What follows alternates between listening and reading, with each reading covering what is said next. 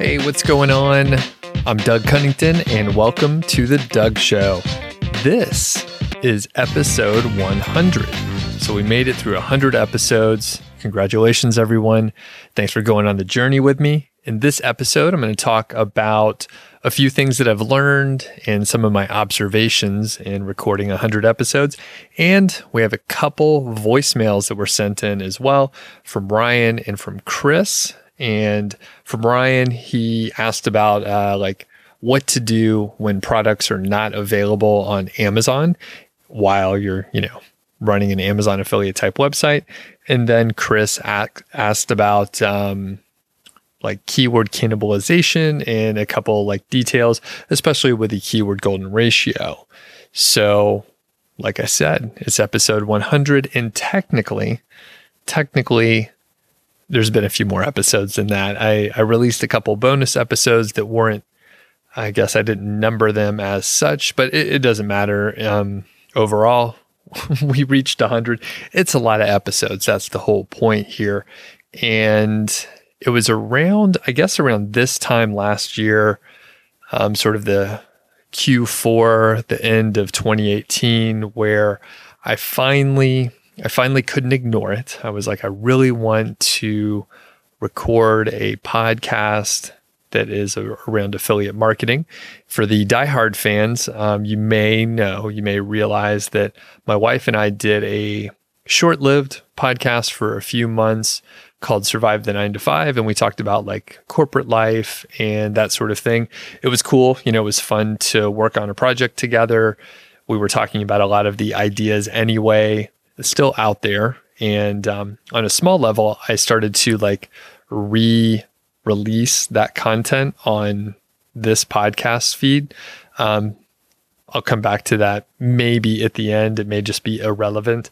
But anyway, my wife and I recorded about 20 episodes. We talked about corporate stuff. There was a good cop, bad cop component. I'll let you figure out which of us was good and bad.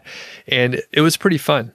It was pretty fun to do that. And I learned the mechanics of recording an episode, pre-production, post-production, some of the other details and that sort of thing. So anyway, the tail end of 2018, I was like, I really want to talk about affiliate marketing topics. I really want to talk about just random shit that I'm interested in, which that is one of the points that I'm going to bring up. But at some point I was like, I got to do it. I think it'll be a good outlet and another way to, extend the platform of Niche Site Project and Doug Cunnington and just have another outlet. The cool part is I knew that I was going to be able to repurpose podcast content in other ways. I was also going to repurpose other content into a podcast. So that brings me to one of the points. I sort of cheated and I thought to myself, well, I have so much on my plate. I want to make sure I'm not overextending myself.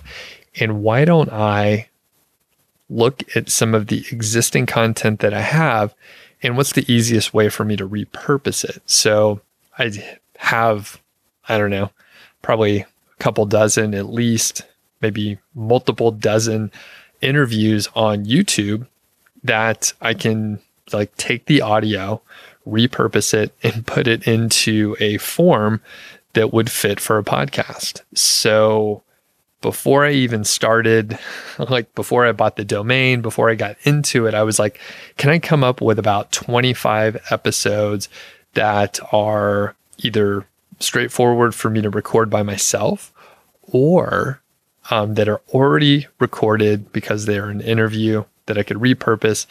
It may not be completely evergreen, but at least it is an interview that I could publish as a podcast. The answer was yes. So I pretty quickly came up with 25 episodes. And if you go back to the first several episodes, you'll see they are indeed interviews. Probably 50% of the first 20 are interviews or something like that. So it cut my work not necessarily in half, but it reduced it quite a bit. Now, I do all the editing for the podcast myself. So that is something that I could turn over, but I try and keep it simple. The fact is I don't want to have a big team. I don't want to have people waiting for me to give them work or anything like that. Yes, I know there's services out there. Yes, I know there are ad hoc freelancers that would work with me. But the fact is there's no direct revenue at this time coming in for this podcast. So I'm not running ads, which maybe I'll do that in the future. There's nothing, I don't see anything wrong with running ads of some kind in the future or have some mentions or something like that. But, for the first 100 episodes, it's just me talking about either no products or my own product or the occasional affiliate product mention. So anyway, that was going back to the original point. I repurposed content because I wanted to make sure I wasn't biting off more than I could chew.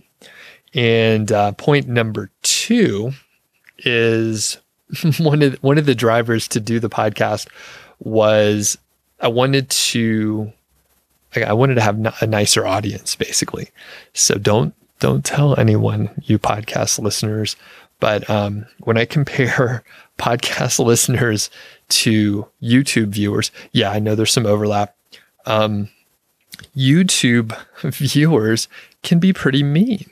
There are internet trolls out there. All right. There are mean people in the world, and they don't give a fuck about you, and they'll tell you in your YouTube comments. And, it's just part of the game, right? No one cared in the beginning. As more people start watching your videos, as you're becoming a little bit more successful and people are actually maybe sharing your videos, people are watching, maybe they're re-watching your videos. That is when you start attracting like more negative comments. And I knew it was gonna, eventually pop up. I've had it in other areas. But on YouTube, I was just like, man, it's kind of a bummer. What if I didn't have like an easy of a mechanism to get, bullshit comments that I don't care about? Podcasting sort of solved the problem. And the feedback that I get for the podcast is much more gracious. So kudos to you, fine listeners out there. The voicemails are good.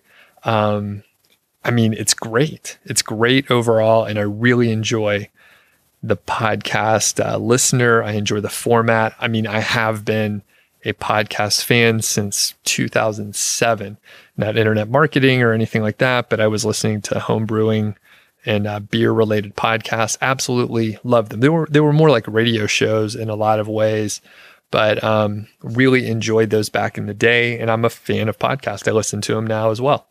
So with that said, I was hoping that these podcasts were going to be just, I guess, more enjoyable for me to create and helpful.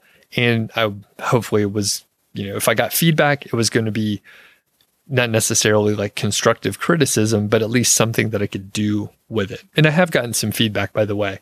And it was in the form of constructive criticism versus on YouTube, people will call you out for like the clothes you're wearing or some, minor thing if you mispronounce a word when you're like, recording something live. It's pretty rough out there. It's a rough world. It didn't like depress me or get me down, but it was more, you know what? I will skip the rant, but I can insert a rant right here about YouTube viewers, and you could just imagine what I would say. But I will spare you because it's not a positive thing. All right, I'll leave it at that. Point number 3, we'll see if we can count these out. I didn't number them ahead of time. I'm probably going to add some at the end.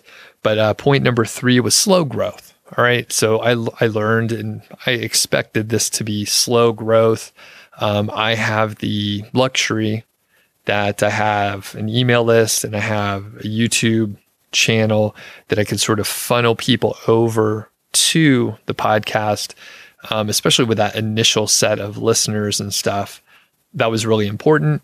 And, from the beginning, a handful of people have been interested in listening to the podcast, and that is Georgie. she's interested in you hearing her protect the house here.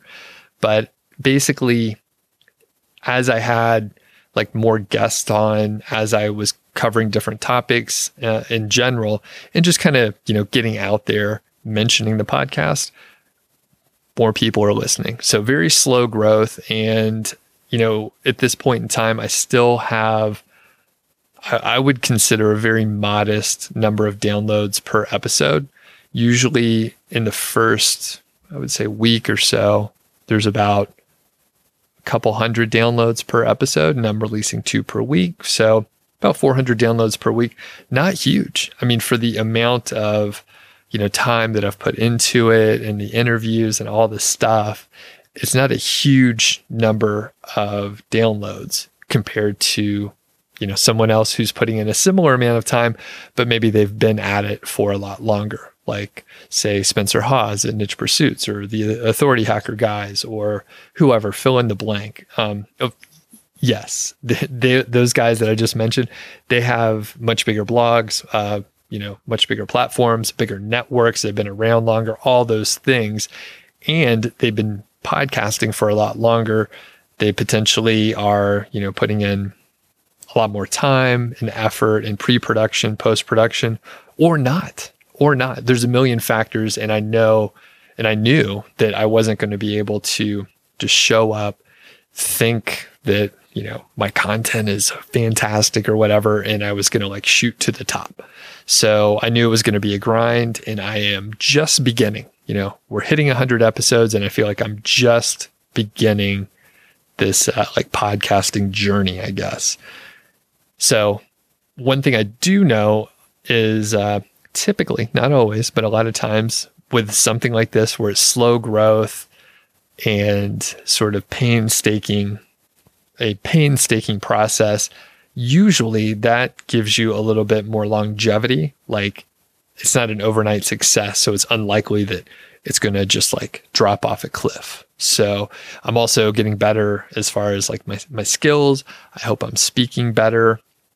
I did realize with that Survive the 9 to 5 show that I did with my wife that drinking and podcasting, not a great idea. I mean, maybe a beer or so, but we actually recorded 2 episodes after we went to it was supposed to be a happy hour, but it ended up being like several happy hours.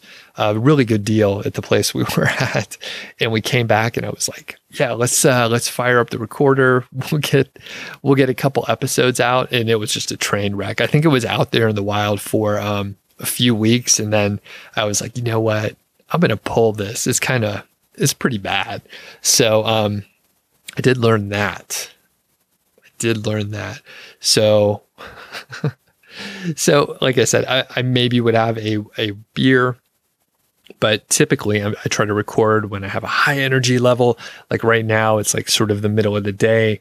I had a coffee not too long ago. I feel good. I have some energy. So yeah, just some micro things like to understand when certain things are a good idea, like podcasting when you have the right amount of energy. So another point, I think we're on 4 now. I've already lost count, is podcast analytics. So there's a couple points that I want to cover with the analytics. So number 1, I knew the analytics were not going to be as good as YouTube analytics. So YouTube provides a staggering, overwhelming amount of information for you. So I could see like the number of impressions as far as like people that have been suggested a video. I can see how long people watch on average. I know how many viewers, and I'll just stop there. There's dozens of pieces of data that you can get on your videos and really dissect it. If you saw some of the CSVs that I downloaded and tried to look through, it would blow your mind. I mean, there's so much information on every single video that you publish, and you can sort of find trends or make yourself believe things that, maybe aren't true just based on the data and slicing and dicing it a certain way. while that's very interesting to have all that data, it also kind of gets in the way of the creative process. It makes you make like very weird decisions at times where maybe it's not the best thing for the viewer, maybe not the best thing for me, but the data looks like it's a good idea to, I don't have a good example at this point, but like a video on a certain topic or a certain kind of thumbnail or something like that, like you can like make weird decisions based on having all that data. So one of the pros with a podcast for me at the time that I was thinking about it was, hey, I'm not going to have so much data. I'll probably have some handle on the number of downloads, but I really won't have too much data to pour over, and I can just create the content. I can have this sort of slower feedback cycle and understand like what people like, what they don't like, and just see how it goes. So that's great. Fine.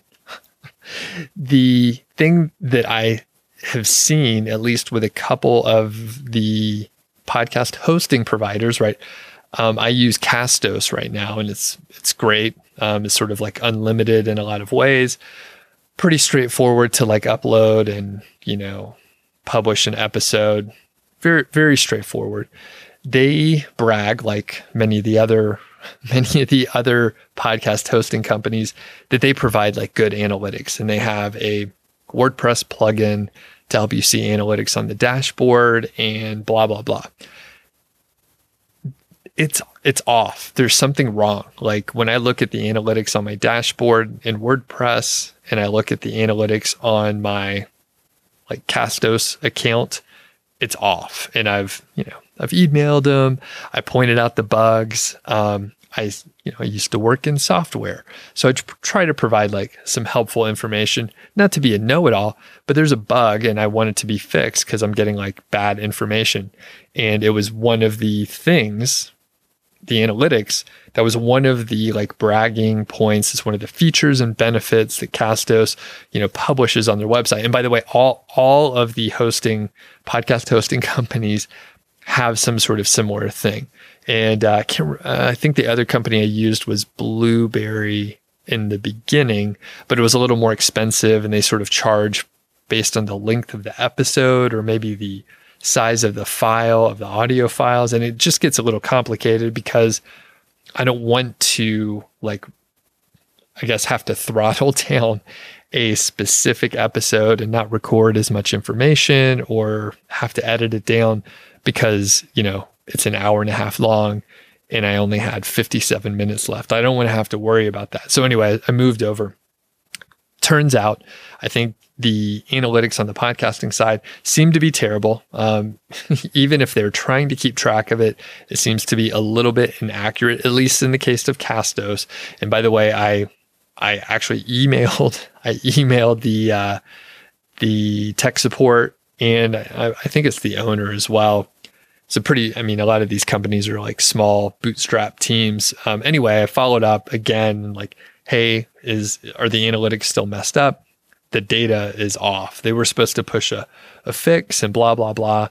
So anyway, the analytics are not only hard to get, they're sometimes inaccurate and inconsistent based on the tool that you're using. So if you run into that when you're, looking at your podcast data, don't be surprised. It doesn't really, really matter. I'm not running ads. I'm not being paid based on the number of downloads or anything like that. But in a relative sense, it is helpful for me to see more people downloaded this episode or these types of episodes, or the overall trend each week is that more people are downloading episodes. That's great. So in a relative sense, it is helpful. And then speaking of episodes that people like, I can tell people do enjoy Q&As. They like the community aspect. People like to have their questions answered. And usually, not always, but usually if you have a question, other people have a similar question. And I do try to generalize questions so that hopefully it helps more people. So people like the Q&As for sure. And the other part is success stories. So some of the episodes that have the most downloads are success stories with a sexy headline. And that is another point there. I've definitely completely lost count at this point. But people, and I do this too, right? So if you are checking new episodes for The Doug Show and you see a crappy title, then you're probably not going to listen to it. You may look at the show notes and see maybe if it's a topic that you're interested in, maybe the headline, the title of the show is not great. The title of the episode is just generic or not interesting, but those success stories, it's pretty easy to write a good headline where it's like, so-and-so was making, $10,000 per month and they did it in 5 months. Yeah, people want to check that one out, Usually it's in the form of that, where it's like result in X amount of time. Those work really well. So that'll probably work well for, headlines for blog posts, by the way, episodes for a podcast, or videos on YouTube. So those seem to work out really well. And I like doing those episodes also. And one other thing to sort of call back as far as like the number of downloads, I this year have been publishing a lot more content. So a lot more YouTube videos. I've been trying to publish a lot more on the blog, Niche Site Project, and of course, 2 podcast episodes per week. It is a lot. And I also realize that people don't necessarily want to get an email from me every single day. Just personally, I know I don't want to get an email from, someone that I'm following every single day. I kind of like the digest type newsletter on Fridays, which I have been sending out. And if you happen to be listening to this and you're not on the email list, if you go to nichesiteproject.com, click on the green button, you could sign up and then you'll get these emails. But the point that I'm going to make is that when I do send out an email where the purpose is to get people to download podcast episodes, way more people download those podcast episodes. So on the Friday emails that I send out, usually there's, 5 or 6 calls to action. I'm sending you in different places, sometimes a podcast, sometimes a blog post, sometimes a YouTube video, sometimes other people's content. And there's a lot of stuff going on. And whenever that is the case, there's less interaction on those emails. And I know it, but I also like to, give the summary to the audience, and then you can check out what you want to check out. So what I do realize is Monday emails. So I send out some other emails occasionally. On Monday, if I send out an email and I direct people to the podcast instead of a blog post, for example, the downloads are up dramatically. So I will probably be putting that into the mix, maybe publishing a little bit less on the blog, because I was trying to publish almost once a week for most of 2019. I'm not sure if I met that, but a lot of weeks I did publish something new or republish. I have been improving and republishing content as well. But anyway, people do respond to emails, and that is a good thing to be able to direct, email subscribers to specific episodes. So, and like I said, I could see just more downloads for a certain episode on a certain day based on when I sent out such an email. And I think I'll sort of wrap it up and say, I like doing the podcast. It's pretty fun. I am in my closet right now. I mentioned it's my recording studio. It's a good place to record for any people that are thinking of starting a podcast. And I definitely enjoy recording into my Zoom H4n recorder and a microphone without a computer. I was recording directly into GarageBand. That's how my wife and I did Survive the 9 to 5. I did a handful of episodes like that for the Doug Show. But having the computer out of sight, there's a few less distractions. There must be some sort of mental aspect with it as well. But I find that I do a little bit better. I don't make as many mistakes when I'm speaking. Perhaps I talk slower when I record it in the closet, but it generally works out to be a better episode, and I feel better as I'm recording it. So that is one aspect. The other, the 2.0, the audio in here is quite good, and the office area, the office space, and where my laptop is and the desk and all that stuff, it's in front of two windows. So windows can create some audio issues, but the other part is just like noise. So noise seems to come in through the windows a little bit more from outside, whether it's an airplane or some sort of lawn equipment or just highway noise or some of the jokers that live close by making noise. So it's just quieter in here, good audio overall. And before we get to the questions from Chris and from Ryan, I'll just give a pitch for like podcasting. I mean, it's been super fun for me to record these and connect further with audience like yourself. I know I've been able to make some other connections with, people that maybe, to be honest with you, because I have the YouTube channel, they probably would have done an interview with me anyway. But the fact that I could say, hey, I'm going to put it on YouTube and a podcast, and I can get it out to the audience, right? They know people are going to listen to it. Now, it is a great way to network.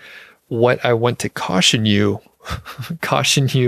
on is tread lightly when you're starting your first podcast. And this will be a little bit of a rant, but take it as a little piece of advice. So I've been on, I would say probably 5 podcasts where I was one of the early guests, one of the first 5 guests or so.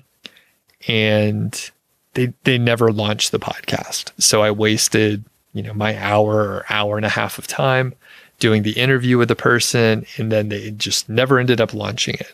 So if you can get yourself together, get 10 episodes out, publish 10 episodes, and then approach people to do the interviews. And I know you may be thinking, I want my podcast to grow quickly. And I want people to send their audience over to, my new podcast because I did an interview with this person, blah, blah, blah. But like I said, I am very hesitant to do an interview with someone that doesn't have a podcast several podcast episodes out there already, because people quit. People quit before they even start. They're nervous to get started. And, I could appreciate that, right? It's scary to start something new. People are going to criticize you. Maybe they're going to make fun of you, especially on YouTube, by the way. But at the end of the day, what you don't want to do is like waste someone's time. And those 5 people, they totally wasted my time. And whatever they work on in the future, they have to be doing like a fucking bang up job for me to pay attention to them again, because they took one of the things that I can't get back. And that is my hour of time that I probably got nervous and prepared for and all that stuff. And they just wasted it, threw it away. So anyway, podcasting is really cool. It's relatively cheap to get started. And, it's a good way, hopefully, to improve your speaking. I may not be the perfect example, but it is a way for you to improve your speaking,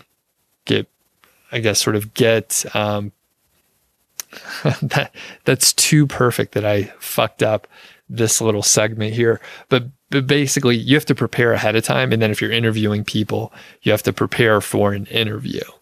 So you end up having to plan a little bit more and then see how that can improve the results. And a quick note, I didn't prepare that little statement. It was sort of coming together in my brain before I said it. And I started talking before I completed the full thought. So with that said, let's pull up the question let's do Chris's question first. So let's check it out. Hey, Doug, it's Chris Phelps over in Tampa, Florida. I was curious what you do with overlapping keywords. So when you find, if you're doing KGR or anything like that, when you've got keywords that are kind of similar, you might have a little bit of nuance between the two.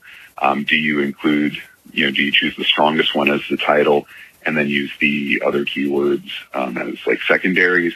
Do you try to go after all of them with their own articles? Part of my concern is keyword cannibalization. So thank you. Thanks to you, Chris, for sending in the question, and a couple like vocabulary things to cover before I start to answer the question.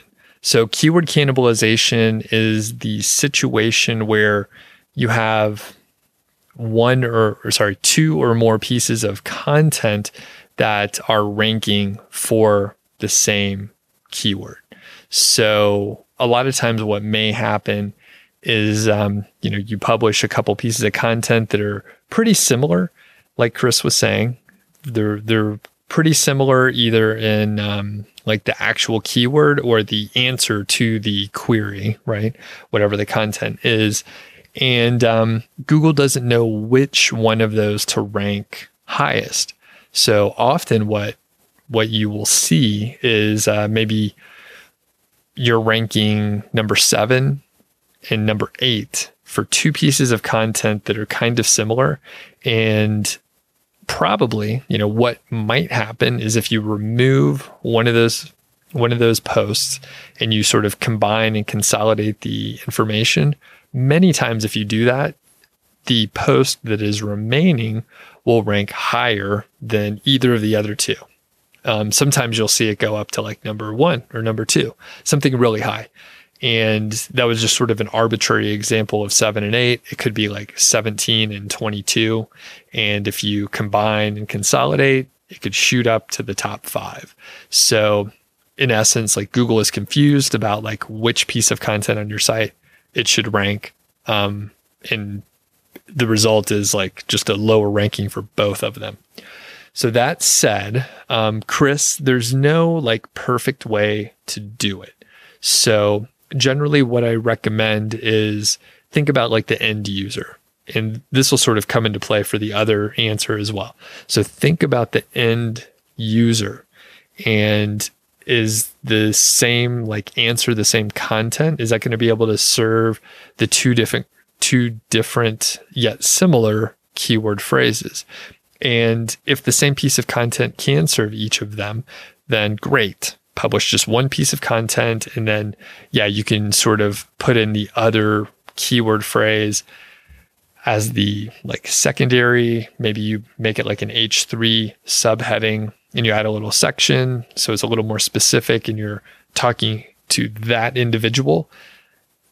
And I think that is the best way to handle it. Now, the other part is, when you step back and you don't think like an SEO and you think about, the end user and what they're really interested in and the problem they're trying to solve. Like if you just think about that, usually it'll guide you in the right direction. So the answer I just gave isn't necessarily like the only way to do it.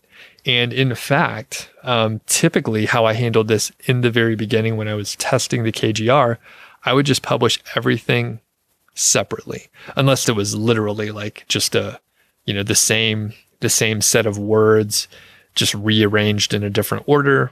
I wouldn't publish that one, but generally I would publish, all the separate keywords and then see if they ranked and if there was cannibalization going on. If I would wait like 2-3 months, see what happened. And then at that point, you have data. You're testing, right? You're doing a trial and error situation. You're publishing content. You see what happens, and then you can react based on real information, real data, and the real results from Google. And this is, potentially it's information that other people are not paying attention to because they may not be, looking to see if you're doing any sort of keyword cannibalization on your site. They may notice it offhand, but it's a pretty advanced sort of thing to check on. So it's probably unlikely that someone is going and checking on it on your site. So anyway, the point is you have like very interesting data based on real results that you can take action on. So Chris, one other option is to, publish the content and then see what happens. And then if you need to combine content or consolidate, as I talked about before, then you can do it on a, case by case basis.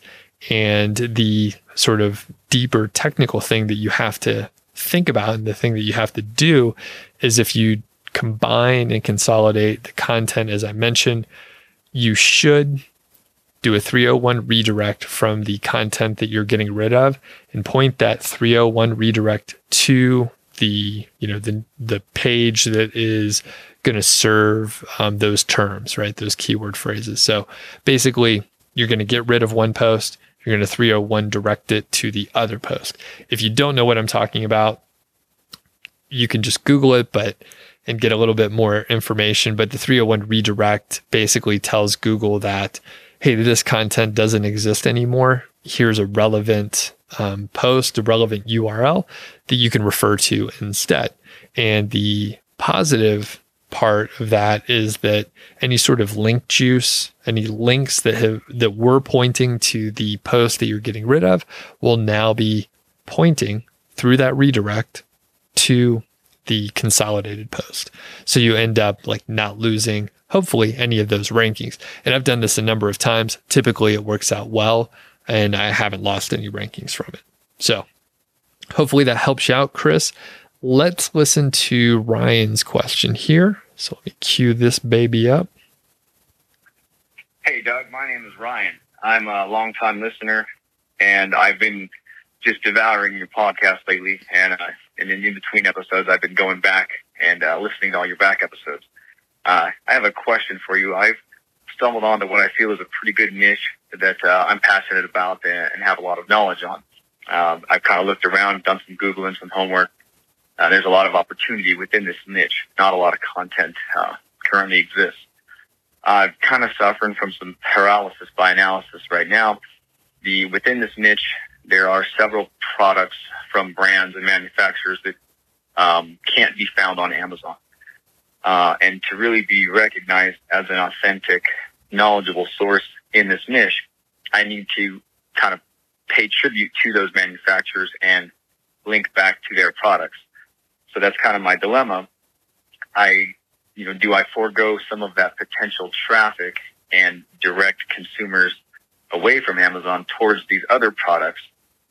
And my thought process is that I will, in doing that, instill confidence in these consumers that I am a genuine authority on the subject, and that more than just making this sale on Amazon, I genuinely do want to help and inform and educate some of these consumers. What are your thoughts? What's your feedback there? I obviously want the sales traffic, but I also don't want them to see right through me and think that I'm just after the sale. I do want to be the authority within that niche. I appreciate any feedback you might have for me. Thanks a lot. Bye. All right. Thanks, Ryan. Good question there. And I like how you're approaching it. So you're like, I want to make sure that I'm trying to serve the visitor. I don't want them to see through. Yeah, it's not charity. You're trying to make some money here. So I like how you're thinking about it. So number one, I'm not going to beat around the bush too much here. So yeah, go ahead, link to those manufacturers that are not selling on Amazon. That is fine. Again, if you just step back, you don't think like an SEO, and you don't think like a affiliate marketer. You're just thinking, all right, this person is interested in these kinds of products. Here's a handful on Amazon. Here's a handful that maybe they're not available on Amazon, but they're good products. So yeah, you can link to the manufacturers, whatever. That's great. You can, keep that in mind that maybe you want to direct people to Amazon a little bit more than not to Amazon. So maybe you put the other manufacturers that are not available on Amazon at the bottom of the post. Just historically, people are not going to not all the people, not as many people are going to make it to the very bottom of the post. And if you can put the clicks over to Amazon, your affiliate links higher on the pages, that's probably going to drive more people to Amazon. So that's one way to, serve the audience, help the searcher, and still sort of have a priority on the Amazon side. So that's cool. I like how you're thinking about it. And the other part, the 2.0, is you can start observing like how much traffic you're sending over to those other sites. And, before you necessarily like contact them directly, you can check to see if they are a vendor, if they are a seller on other platforms, non-Amazon affiliate, right? So Share a Sale, there's like Commission Junction. There's a few others. I think Commission Junction is still around, but I know Share a Sale is an affiliate marketplace that I work on quite a bit for internet marketing type products, not necessarily anything on my affiliate sites, but they do have affiliate relationships, or it's an affiliate marketplace. So you can, log in and have relationships with those other companies. So there are thousands of them, many physical products, and you may be able to find that, the company doesn't have an affiliate or any products on Amazon, but they do have affiliate accounts and programs that you could sign up for. Now, they could be managed by something like Share a Sale, or they could also just be managed in-house. Now, the fact is, even if they don't have any sort of affiliate program in place, if you know that you are sending them traffic and you can see that you are sending them traffic, and then you show them that you're sending them traffic, you have the leverage, right? So you could contact the marketing or sales department, let them know, hey, I'm sending you this traffic. You can see it coming in. Like, check it out. It's going this direction. And, if for some reason they don't believe you, you can turn it off, right? You can stop linking to them and they will quickly see the analytics and they'll know. And you can just tell them, hey, I stopped linking. You can see the traffic's not coming in now. So again, if you have the traffic, you have leverage and you can get them to listen to you, right? So maybe they don't want to do an affiliate program with you, but probably if you're sending them traffic, they are like, oh, holy cow, we're running ads and we're paying, I'm just going to make it up, we're paying, $5 or $8 a click, and you can send it to us for free. Well, that's really valuable. Wow, that's qualified traffic. They're interested in buying, and you're giving like a good rating, or you're, I guess, providing enough information where the person's like ready to buy. They will definitely listen to you, and it's just a matter of negotiating. It could be a little clunky to figure certain things out and tracking and all that, but you can figure it out. Maybe it ends up being like a coupon code situation or something like that. So it's like the person gets the potential buyer gets a little bit of a discount, but then it's very easy to track 100% that, you sent that lead over to them. So that is sort of my thought on it. And just overall, like I said, the fact that, a company may have a good product out there, you want to mention it. And if it fits in and it can be helpful to the searcher, then you should mention it. I know when I'm like researching products and I see it's so affiliate driven, I'm not sure if I could trust the content. And, I'm looking down at my Zoom H4n recorder, and I'm pretty sure when I was researching some of these recorders out there, I ended up on sites where like every single recorder was like the best one in the world, or they were only reviewing like really high ticket, like very expensive. There were no like middle of the road or entry level products, and they only talked about the most expensive ones. And at that point, it's just like, it doesn't seem accurate. I can't necessarily trust what they're saying. So the fact that you're thinking about it on a deeper level is great. And, Ryan, you also mentioned that you have a lot of knowledge about it. it sounds like you found a potentially like untapped niche that you can come in and be an authority in. So anyway, that's cool. Keep me updated, Ryan, about, what you end up doing there. And, don't be afraid to link out to the manufacturer. It's probably not going to cost you very many sales. It may cost you 1 or 2, but it's probably not going to be a huge deal. So thanks everyone for helping us get to 100 episodes. And, we're going to keep up this pace of 2 per week. It's pretty fun. And I dig recording, like I said, on this recorder right here. It's unedited, as you could probably tell by the several missteps. I appreciate your patience, by the way, but it makes the workflow for this whole thing much easier.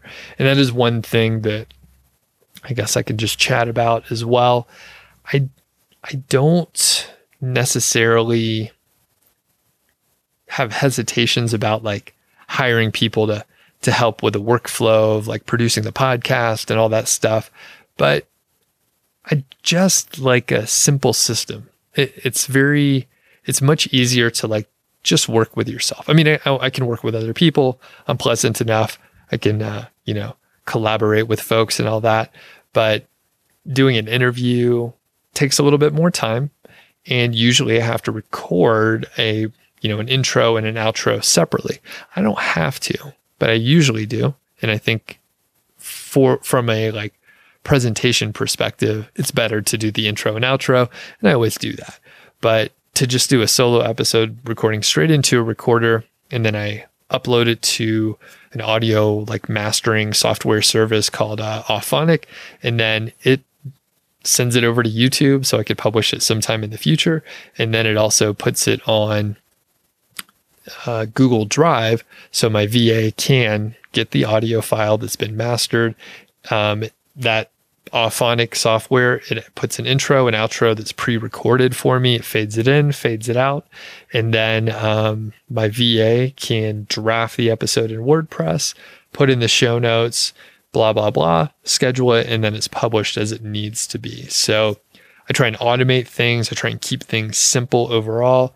And like I said, the fact is, if I was making, $1,000 an episode, sure, I would hire someone to do any of the pre-production, post-production, do the editing, all that business. But I'm not running ads. I'm not getting paid $1,000 an episode or anything like that.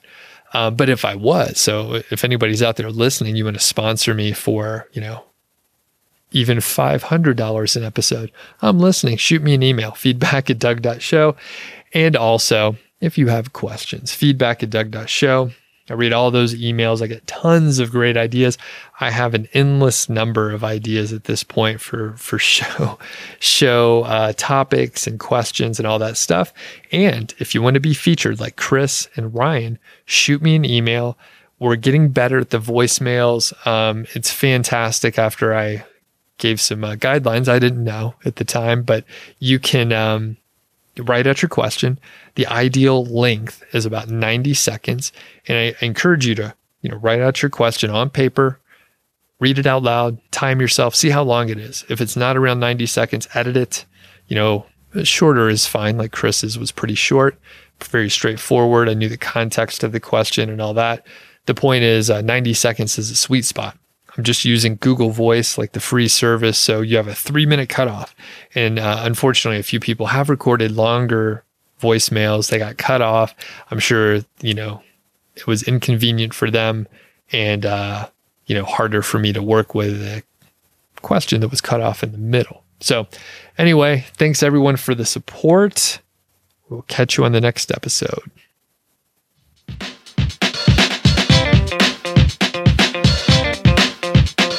Thank you so much for listening to The Doug Show.